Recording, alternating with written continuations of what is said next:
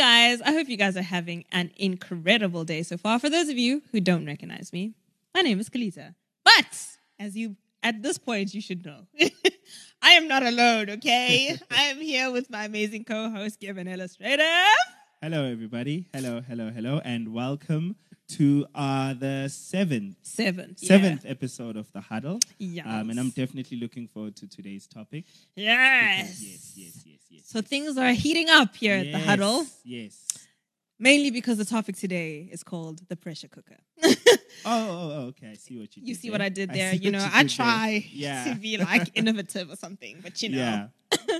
So today we are going to be discussing something that I think is very important for us as not just young people, but I guess in the Christian community at large. I think a lot of us, and we've spoken about this briefly in previous episodes, a lot of us are given the illusion or a hope as Christians that once we accept Christ, that everything is going to go smoothly. Yeah. But upon reading the Bible, we understand that our lives are not always going to be comfortable. And hence the name, the pressure cooker. I think we've also discussed that for the most part, the world is not built for Christians like us. I think there was a time and period where the world was largely in line with Christian ideals. But I think that time has quickly faded. Yeah, no, I agree. Yeah. And I think it's left us in a very awkward position, which is trying to stay politically correct when our Bible is just not in the same place. Yeah, it's not. And that can cause a lot of pressure for us as especially young people who are at the forefront of a lot of conversations that have social issues in mind, How do we not buckle under the pressure to back down and not stand up for the true righteous word of God without compromising our faith? But also we don't want to be canceled. Yeah. How do we handle that pressure? And are we just going to end up just deteriorating or not being able to rise to the occasion?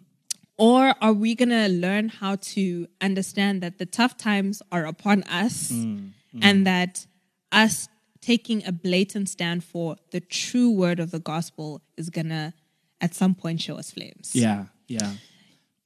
I think I'd like to open this by first saying that Jesus was quite clear about the fact that following him and standing for the gospel will have its price, right? It definitely doesn't come free, and by free I'm not talking money. It doesn't come free, as in it doesn't come without its challenges, and also it doesn't come without its price in terms of you being alienated and you being cast out and you being put in a corner. And I think for us, and it's so difficult, right? Because I grew up in a world where I didn't have to deal with political correctness, which is often, I like the new term that a favorite rapper of mine uses. He just calls it observing all PC protocol. Oh, come on.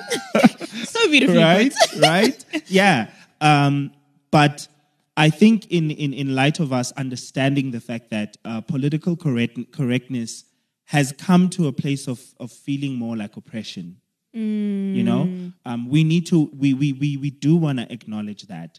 And I think more than that, I don't know how, if you are 21 and younger, from 21 all the way down to 13, and you're pursuing God, and you're trying to live that truth, which is your truth, which the world says that's what they're living, right? They say we should live our truth. I don't understand how being 21 and younger, how do you navigate that world? Yeah. I honestly respect you guys. I don't know how you do it. If you are in that age group, Godspeed to you. And honestly speaking, I feel like there should be more prayer for you. Yeah. Because I know I grew up in a world where, I mean, I'm still in my, technically, according to the ANC, I'm still in my youth. You said, okay. No, it's okay. Yeah, you know what I mean? I'm still in my youth. But I lived through a world where political correctness was not where it's at right now. However, here's what I want to also bring to the table of the discussion, right? Which is where I'll hand it over to you, Kelita. Political correctness does have its place. It does. Yeah. So that's where you're going to take it. Ha, ha, ha, ha, ha. I think this also kind of ties into what we were speaking about a couple of episodes ago. At this point, every episode is just jumbled in my head. Yeah. And we spoke about how sometimes we need correction, but we need to be sensitive in giving correction. Yeah. We need to give our correction in love, right? And not just bash people. So I feel that's almost the same sentiment in this conversation, that there may be a time where you need to word things to be sensitive to the people who are listening, especially if they are in a group that you may be speaking against, if that makes sense. So for a just random example, if the unbeliever that I'm trying to speak to or have a conversation about what the biblical truth is that I know is true, right? I can't just come at her. Sometimes you need to be a little bit sensitive in the way that you present the gospel. Yeah. But at the same time, we also have to be sure that we don't compromise on what the truth is, right? Yeah. I don't think it's fair. And it's just an observation. People might roast me for this. But I think that sentiment that you just spoke of, that, the world is telling you to live your truth, as long as it's not the Christian truth. Yeah. Because I feel like that truth has been contested. Maybe because of what has happened in the past. I mean, there's a whole controversial string of things that have happened under the name of Christianity. Yeah. But we should not be afraid to live out the truth of the gospel. Yes, yeah. And I think the beautiful thing about the Bible is that it didn't shy away from showing us what people had to go through for standing for the gospel. Yeah. We have accounts of people being beheaded. We have accounts of people going to prison. We have accounts of people being stoned to death. And these are not just random things that Paul and the other disciples decided to put in their books. It's not random, but it was an encouragement to those who were facing persecution at that time, that, okay, this gospel that is preached, it is so true. And this person who is preaching it to me found it so true and stood by it with so much passion and that that they just would not let down, even though they were facing literal death. Even Stephen is such a beautiful but heart-wrenching story of how, as he's being stoned, he is crying out to God for these people, just almost like Jesus, who was being hung. And he's saying, forgive them, Father, for they do not know what they have done. Sometimes we just have to be aware that being Christian is going to come with persecution. Yeah. And I think we are lucky let's say in South Africa, because I know in other countries the persecution is radically different. Yeah. But let's say in our context here, as a South African, if I'm going to take a stand for the gospel, at this point, I might just get canceled. That's the level of persecution I'm facing as a 24-year-old Christian today in Pretoria, South Africa. I might get cancelled. And I think we need to speak about this more often, about the persecution side of Christianity, because I think we sell a gospel that is not true so that we can win people to the gospel, to Christ. But then if you want me on a on a half truth rather, how do you expect those same people to survive the persecution that is promised to us? Yeah. I get you. Do you have any opinions on that though? Yeah. It's like I've actually been thinking of so many things, right? So first of all, I wanted to touch on the fact that I am very much a believer or an advocate of the fact that there is a place for political correctness. And there is an extent to which it was very necessary to have this movement of getting people to like just also for here's the problem with us as people, which is quite unfortunate. So you might think to yourself, what is the problem? Like there should be no problem with when you're writing a letter and then you have to say and I saw him or her approaching, right? And by that I'm not referring to necessarily to the pronoun conversation. What I'm specifically referring to is, I suppose I am in a sense, like putting him before the her, right? You might think that, I mean, that it's nothing. We've been doing it, like the fact that you've never done her or him, it's very little. But I can understand how avoiding such little things, and it might not be as little as that, because there are places where, for example, beginning to have conversations and having it in our everyday dialogue and just part of our language that a woman can deliver equal value in many parts of the work industry. But at the same so that I feel is good. Right, I feel like that's where political correctness is necessary, because when we don't introduce that language into our dialogue, right, or that dialogue into our language, whichever way, whatever, right, when we don't introduce those things, unfortunately, man has a tendency. It's kind of like this: God continued to call Israel His people, His chosen people, and what happened to Israel? They started becoming very boastful and prideful. And so, in fact, they had the audacity to tell Jesus that we are the children of Abraham. Imagine. Like the audacity. I am the son of God, and you are telling Right. You know what I mean? And here's the funny part, right? I think about this quite a lot. I really think about this quite a lot. It's almost as if God caused that problem by constantly calling the Israelites His people, right? It puffed them up. It made them feel like we could they never. were untouchable. Exactly, we're so untouchable. But that's the problem. They never took the responsibility to introduce into their everyday dialogue, the phrases and words that would remind them that we are here by grace, not because we earned it. They never reminded themselves. It wasn't part of their everyday conversation. It was always like, we're the children of Abraham, of course. So like, you need to be politically correct.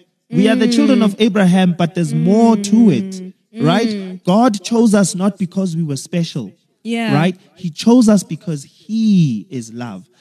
So, which is, it's also why in general, in our current world, that I feel that political correctness plays that role. That we just need to remind ourselves, like we've been very fortunate as men, especially considering where industry comes from, that they've just, in the past, predominantly been jobs that favor men. Like also considering, working in mines, it's obvious who's going to be more efficient there. There's not much argument, but now jobs are beginning to change. And now you need to update your vocabulary to align with that, right? And that's where I feel like political correctness does have its place. But unfortunately, whenever those shifts happen, there are always those who say, oh, you want to bring political correctness here? I want to bring it all the way up. Right? Everybody, we want everything. Exactly. We push too far. And I think it's definitely infringed on our religious freedom, I guess, as well in that sense. But the thing that we should also remember, it's not just, I'm not trying to scare the 13-year-old that's listening. Yeah. So like, oh, snap. Definitely not. Oh, I'm going through trials.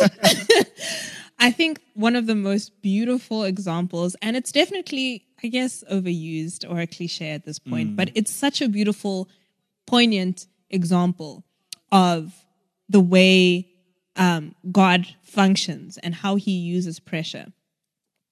I'm sure you've heard I'm sure you've heard it. This one, I'm sure. Yeah.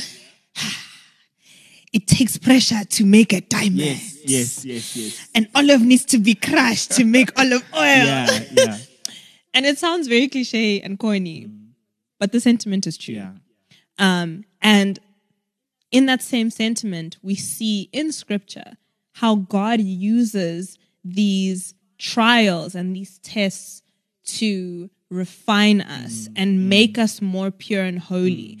In James 1 somewhere, he says that, when we face trials, we should be joyful when we see trials because it is giving our faith an opportunity to grow. Yeah.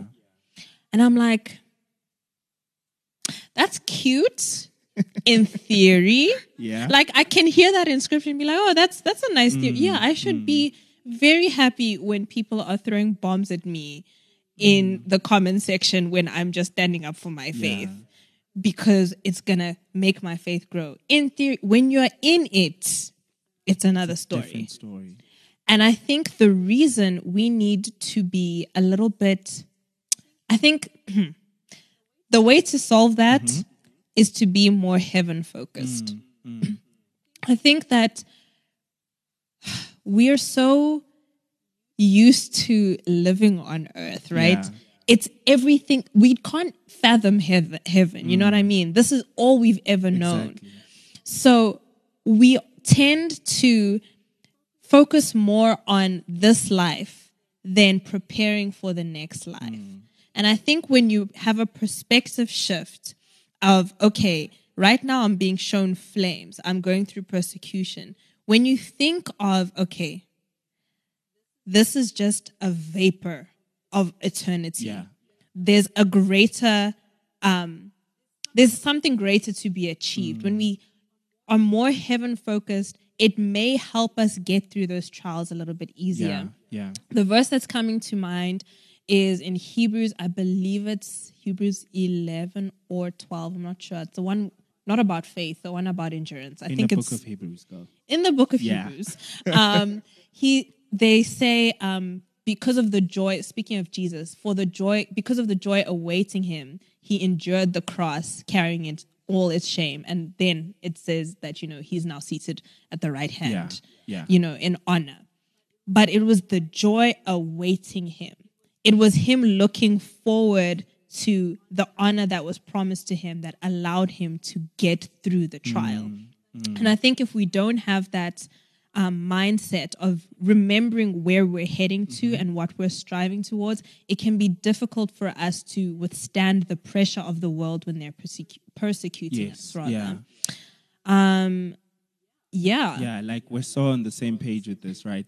And I think it's honestly speaking, this is something that I wonder, right? I wonder if, like, as we're speaking about the age group, like 21 all the way down to 13, I wonder if if you're listening to this, I wonder if you realize that there has even been a shift. Actually, right? Or for you, this is just normal. It's been like but this. like, how do you not speak like that? Because it's much like how you're talking about how heaven is something so unreal. We know earth to be earth. And which is why actually it's so difficult for some people to envision there being a good God because of this earth. And how much it's just full of so much darkness, pain, hurt, but I do wonder, like, if you were born in the age and era of social media, especially of Twitter, right? Particularly Twitter. Yeah. If you were born in that era, do you know of a time where political correctness was not used as a form of oppression, where political correctness was not something to be so careful about, right? All the time. Because I've experienced that world, and it was such an amazing world. Though, as mentioned earlier, that I do agree There's a that, place. I do agree that the change needed to happen. Unfortunately, it's like the concept of the pendulum. It swung too far to the other side, you know? Yeah, so that's quite unfortunate. And in as much as I celebrate the move to a certain extent, I celebrate the move towards political correctness. But because of how far the pendulum swung to the other side, it leaves so much concern.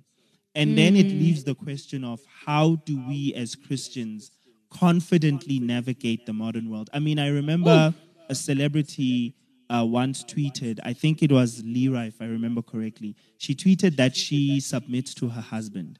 And she was harassed. They would have snatched Oh her my goodness. by the edges and dragged her on And they were like, and I remember one girl was like, she's actually quite a well-known poet. She was like, Lyra just sent us back 50 years. And I'm like, you made what she's decided to do about you. And because she now cannot express that. It is something she truly enjoys doing, but she can't express it because she'll be dragged. Yeah. Oh my goodness. It's so hard. And guys, I think, yes, absolutely being dragged on Twitter, it can't compare to dying for your faith, okay? Yeah. Like, it's too extreme. But it's not negating that being dragged on Twitter. Social death. I died one death today. You will feel it within your soul. And I think the one thing that we have to be mindful of is even just that the story about Shadrach, Meshach, and Abednego. Yeah. Such a beautiful hope for us on earth. Because yes, we have the heavenward thinking to help us get through the trial, but we also have to remember that on earth there's also something that can help us get through the pressure of the world just trying to get us to not express our faith in the fullness that we are called to. And Shadrach, Meshach, and Abednego, we know that, Nebuchadnezzar made an idol. He was like, everyone, you got to worship this thing. They were like, no. And they were like, so then someone snitched on them. And he was like, your favorite servants over there, they didn't bow to your statue. So what are you going to do about it? And he presents him with another opportunity to be like, can you please bow to this statue? Like, please, you must obey. And they refuse. This is such, guys, power. Yeah. Mind you, Shadrach, Meshach, and Abednego were young as well. So this is, again, an encouragement for young people. Daniel chapter 3, verse 16 to 18 says, Shadrach, Meshach, and Abednego replied to him, King Nebuchadnezzar, we do not need to defend ourselves before you in this matter. For if we are thrown into the blazing furnace, the God we serve is able to deliver us from it. Here comes the kicker. And he will deliver us from your majesty's hand. But even if he does not, we want you to know, your majesty, that we will not serve your gods or worship the image of gold you have set up. What happens then? They blaze up the fire. They make it 7 times hotter than it usually is. They chuck them in. The people who chucked them in died immediately on the spot.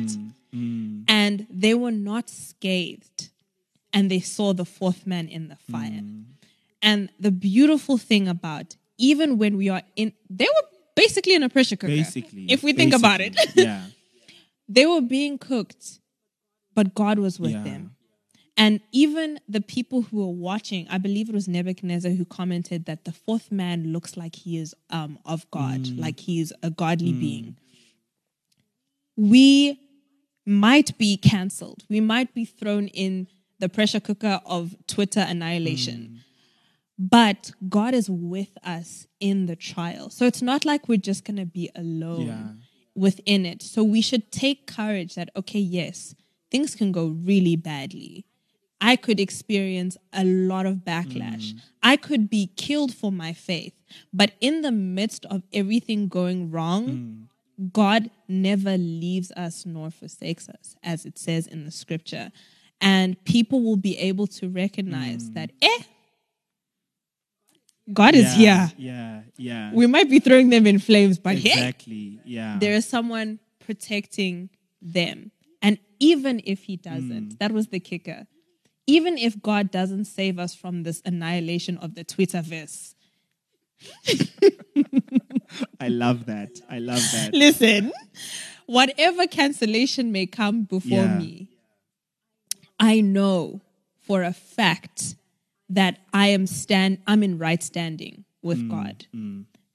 And that will reap an eternal benefit. that should really, really be where you find your peace as a person, to be quite honest, as a child of God. It does matter more to be at peace with God and then to be, I don't want to say then to be at peace with people, because that's what God wants you to do, to be at peace with people, but then for you to appease people. It does matter. However, I feel it would be irresponsible of us to end the conversation, this discussion, without talking about the difference between finding yourself in a situation where you have to face persecution because you've decided to stick to what you believe, to what Scripture says, and to follow the Word of God. You just so happen to find yourself in that situation. However, Kelita, don't enter. Thank you. There are those who go looking for that. They go They go provoking people. And I've seen it on social. Like, people just go and fetch you, right? Unnecessarily and unprovoked. Remember that it is important for us to not be the ones who go and look for the conflict unnecessarily. Even in a setting with friends. I know I have a friend who just looks for an argument. Like, I know that feeling, and it's just not nice because you don't want to hang around that person. Yeah, and I'd like you to speak a bit on that, like just on the issue of not going to actually intentionally provoke someone who believes in a particular, or who coddles some political correctness thing. I think the scripture that just came to mind was being wise as serpents, but innocent as doves. So our innocence comes in where we are staying true to the word of God and not compromising that. Wisdom, though, don't just enter in places.